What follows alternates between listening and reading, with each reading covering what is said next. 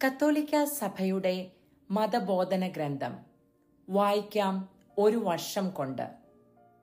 36-ാം ദിവസം. ഇന്ന് നമ്മൾ വായിക്കുന്നത് 253 മുതൽ 256 വരെയുള്ള ഖണ്ഡികകളാണ്. മതബോധന ഗ്രന്ഥത്തിന്റെ 68ഉം 69ഉം പേജുകളിലായിട്ടാണ് നാം ഇന്ന് വായിക്കുന്നത്. ഇന്ന് വായിക്കുന്നത് പരിശുദ്ധ ത്രിത്വത്തെ സംബന്ധിച്ച വിശ്വാസ സത്യത്തെക്കുറിച്ചാണ്. 3 കാര്യങ്ങളാണ് പ്രധാനമായും നാം ഇന്ന് വായിക്കുന്നത്. ത്രിത്വം ഏകമാകുന്നു, ദൈവിക വ്യക്തികൾ അന്യോന്യ വ്യതിരിക്തരാണ്, ദൈവിക വ്യക്തികൾ അന്യോന്യ ബന്ധമുള്ളവരാണ്. പരിശുദ്ധ ത്രിത്വത്തെ സംബന്ധിച്ച വിശ്വാസ സത്യം 253-ാം ഖണ്ഡിക. ത്രിത്വം ഏകമാകുന്നു. നമ്മൾ വിശ്വസിക്കുന്നത് 3 ദൈവങ്ങളിലല്ല, 3 വ്യക്തികളായ ഏകദൈവത്തിൽ, ഏകസത്തയോടുകൂടിയ ത്രിത്വത്തിലാണ്. 3 ദൈവിക വ്യക്തികളും കൂടി ഒരു ദൈവിക സത്തയെ വിഭജിച്ചെടുക്കുകയുമല്ല ചെയ്യുന്നത്. പ്രത്യുത ത്രിത്വത്തിലെ ഓരോ വ്യക്തിയും പൂർണ്ണമായും മുഴുവനായും ദൈവമാണ്. പുത്രൻ എന്തായിരിക്കുന്നുവോ അത് തന്നെയാണ് പിതാവ്, പിതാവ് എന്തായിരിക്കുന്നുവോ അത് തന്നെയാണ് പുത്രൻ, പരിശുദ്ധാത്മാവ് എന്തായിരിക്കുന്നുവോ അത് തന്നെയാണ് പിതാവും പുത്രനും. അതായത് സ്വഭാവത്തിൽ ഒരു ദൈവമാണ്. ഈ വ്യക്തികളിൽ ഓരോരുത്തരും ദൈവിക സത്ത, ദൈവിക സാരാംശം അഥവാ ദൈവിക പ്രകൃതി തന്നെയാണ്. 254-ാം ഖണ്ഡിക. ദൈവിക വ്യക്തികൾ അന്യോന്യ വ്യതിരിക്തരാണ്. ദൈവം ഏകനാണ്, എങ്കിലും ഏകാന്തനല്ല. പിതാവ്, പുത്രൻ, പരിശുദ്ധാത്മാവ് എന്നീ സംജ്ഞകൾ ദൈവിക ഉണ്മയുടെ വ്യത്യസ്ത ഭാവങ്ങളെ കുറിക്കുന്ന നാമങ്ങളല്ല. അവ ഒന്ന് മറ്റൊന്നിൽ നിന്നും യഥാർത്ഥ വ്യത്യാസമുള്ളവയാണ്. പുത്രനായിരിക്കുന്നവൻ പിതാവല്ല, പിതാവായിരിക്കുന്നവൻ പുത്രനല്ല, പിതാവോ പുത്രനോ ആയിരിക്കുന്നവൻ പരിശുദ്ധാത്മാവല്ല. അവർ ഉത്ഭവത്തിലെ ബന്ധത്തിൽ പരസ്പരം വ്യതിരിക്തരാണ്. ജനിപ്പിക്കുന്നത് പിതാവാണ്, ജനിക്കുന്നത് പുത്രനാണ്, പുറപ്പെടുന്നത് പരിശുദ്ധാത്മാവുമാണ്. ദൈവിക ഏകത്വം ത്രിയേകമാണ്. 255-ാം ഖണ്ഡിക. ദൈവിക വ്യക്തികൾ അന്യോന്യ ബന്ധമുള്ളവരാണ്. ദൈവിക വ്യക്തികളുടെ അന്യോന്യ വ്യതിരിക്തത ദൈവിക ഐക്യത്തെ ഭേദിക്കാത്തതിനാൽ ദൈവിക വ്യക്തികൾക്ക് പരസ്പരമുള്ള യഥാർത്ഥമായ വ്യതിരിക്തത അടങ്ങിയിരിക്കുന്നത് അവരെ പരസ്പരം ബന്ധപ്പെടുത്തുന്ന ബന്ധങ്ങളിൽ മാത്രമാണ്. വ്യക്തികളുടെ ബന്ധം സൂചിപ്പിക്കുന്ന നാമങ്ങളിലൂടെ പിതാവ് പുത്രനോടും, പുത്രൻ പിതാവിനോടും, പരിശുദ്ധാത്മാവ് ഇരുവരോടും ബന്ധപ്പെട്ടിരിക്കുന്നു. അവരുടെ ബന്ധങ്ങളുടെ അടിസ്ഥാനത്തിൽ അവരെ 3 വ്യക്തികൾ എന്ന് വിളിക്കുമ്പോൾ നാം ഒരു പ്രകൃതിയിൽ അഥവാ സത്തയിൽ മാത്രം വിശ്വസിക്കുന്നു. അവർ തമ്മിലുള്ള ബന്ധത്തിന്റെ വൈപരീത്യം ഇല്ലാത്തിടത്ത് അവർ മൂവരും ഒന്നാണ്. ഈ ഐക്യം മൂലം പിതാവ് പൂർണ്ണമായും പുത്രനിലും പരിശുദ്ധാത്മാവിലുമാണ്, പുത്രൻ പൂർണ്ണമായും പിതാവിലും പരിശുദ്ധാത്മാവിലുമാണ്, പരിശുദ്ധാത്മാവ് പൂർണ്ണമായും പിതാവിലും പുത്രനിലുമാണ്. 256-ാം ഖണ്ഡിക.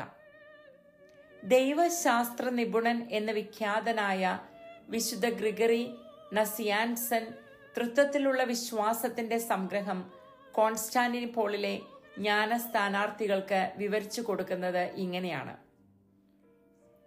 എല്ലാത്തിലും ഉപരിയായി ഈ വിശ്വാസ നിക്ഷേപം പരിരക്ഷിക്കുവൻ. ഈ വിശ്വാസ നിക്ഷേപത്തിന് വേണ്ടിയാണ് ഞാൻ ജീവിക്കുന്നതും സമരം ചെയ്യുന്നതും. ഇതിനെ എന്റെ സഹചാരിയായി കൊണ്ടു നടക്കുവാൻ ഞാൻ ആഗ്രഹിക്കുന്നു. എല്ലാ ദുഃഖ ദുരിതങ്ങളും സഹിക്കുവാനും സർവസന്തോഷങ്ങളും ത്യജിക്കുവാനും എന്നെ ശക്തനാക്കുന്നത് ഇതാണ്: പിതാവിലും പുത്രനിലും പരിശുദ്ധാത്മാവിലുമുള്ള വിശ്വാസ പ്രഖ്യാപനം. ഇത് ഞാൻ നിന്നെ ഏൽപ്പിക്കുകയാണ്. ഈ വിശ്വാസ പ്രഖ്യാപനത്തോടെ ഞാൻ ഉടനെ തന്നെ നിന്നെ വെള്ളത്തിൽ മുക്കുവാനും വെള്ളത്തിൽ നിന്ന് ഉയർത്തുവാനും പോവുകയാണ്. നിന്റെ ജീവിതം മുഴുവന്റെയും സഹചാരിയും രക്ഷാധികാരിയുമായി ഈ വിശ്വാസം നിനക്ക് ഞാൻ ഭരമേൽപ്പിക്കുന്നു. 3 വ്യക്തികളിലായിരിക്കുന്ന ഒരു ദൈവിക പ്രകൃതിയിലും ശക്തിയിലുമുള്ള വിശ്വാസമാണിത്. ഈ 3 വ്യക്തികളെയും വ്യതിരിക്ത രീതിയിലാണ് മനസ്സിലാക്കേണ്ടത്. സത്തയുടെയോ പ്രകൃതിയുടെയോ കാര്യത്തിൽ യാതൊരു ഏറ്റക്കുറച്ചിലും ഇല്ലാത്തതാണ് ഈ ദൈവപ്രകൃതി. ഉയർച്ചയ്ക്ക് നിദാനമായ ശ്രേഷ്ഠ നിലയോ താഴ്ചയ്ക്ക് നിദാനമായ അധോനിലയോ ഇവിടെയില്ല. 3 അനന്ത വ്യക്തികളുടെ അനന്തമായ ഐക്യമാണിത്.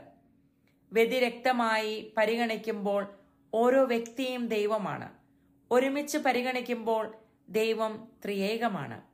ഞാൻ ഏകദൈവത്തെപ്പറ്റി ചിന്തിക്കുവാൻ തുടങ്ങുമ്പോഴേക്കും 3 ദൈവിക വ്യക്തികളും എന്നെ തേജസ് കൊണ്ട് വലയം ചെയ്യുന്നു. ഞാൻ മൂവരെ പറ്റിയും ചിന്തിക്കാൻ തുടങ്ങുമ്പോഴേക്കും ഏകദൈവത്തിലേക്ക് നയിക്കപ്പെടുന്നു.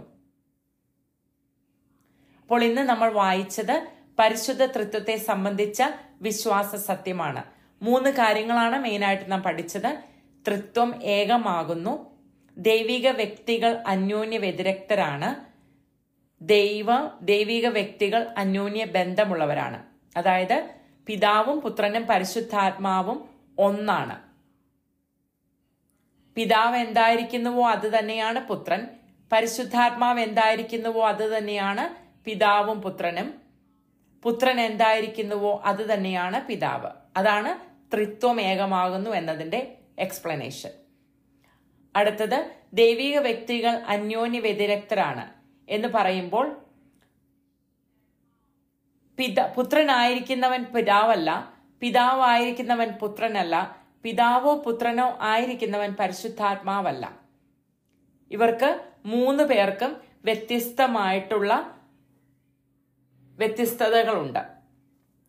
അടുത്തത് ദൈവിക വ്യക്തികൾ അന്യോന്യ ബന്ധമുള്ളവരാണ്. അവരുടെ ബന്ധങ്ങളുടെ അടിസ്ഥാനത്തിൽ അവരെ നാം 3 വ്യക്തികളെന്ന് വിളിക്കുമ്പോൾ നാം ഒരു പ്രകൃതിയിൽ അഥവാ സത്തയിൽ മാത്രം വിശ്വസിക്കുന്നു.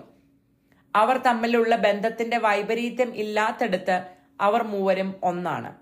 ഈ ഐക്യം മൂലം പിതാവ് പൂർണ്ണമായി പുത്രനിലും പരിശുദ്ധാത്മാവിലുമാണ്, പുത്രൻ പൂർണ്ണമായും പിതാവിലും പരിശുദ്ധാത്മാവിലുമാണ്, പരിശുദ്ധാത്മാവ് പൂർണ്ണമായും പിതാവിലും പുത്രനിലുമാണ്. വീണ്ടും വിശുദ്ധ ഗ്രിഗറി പറഞ്ഞിരിക്കുന്നത് വളരെ അധികം നല്ലൊരു പോയിന്റാണ്. ഞാൻ ഏകദൈവത്തെപ്പറ്റി ചിന്തിക്കാൻ തുടങ്ങുമ്പോഴേക്കും 3 ദൈവിക വ്യക്തികളും എന്നെ തേജസ് കൊണ്ട് വലയം ചെയ്യുന്നു. ഞാൻ മൂവരെ പറ്റിയും ചിന്തിക്കാൻ തുടങ്ങുമ്പോഴേക്കും ഏകദൈവത്തിലേക്ക് നയിക്കപ്പെടുന്നു. നമ്മുടെ ബുദ്ധിക്ക് അതീതമാണ് വിശുദ്ധ തൃത്വത്തെക്കുറിച്ചുള്ള അറിവ്.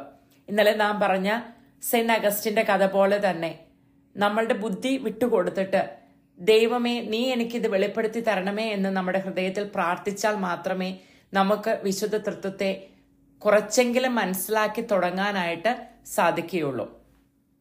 നമുക്ക് നാളെ ദൈവിക പ്രവർത്തനങ്ങളും ത്രിത്വായിക ഐക്യലുകളുമാണ് നാളെ നാം വായിക്കാൻ പോകുന്നത്. അതുവരെ നന്ദി, നമസ്കാരം. നിങ്ങളെ ഓരോരുത്തരെയും ദൈവം ധാരാളമായി അനുഗ്രഹിക്കട്ടെ.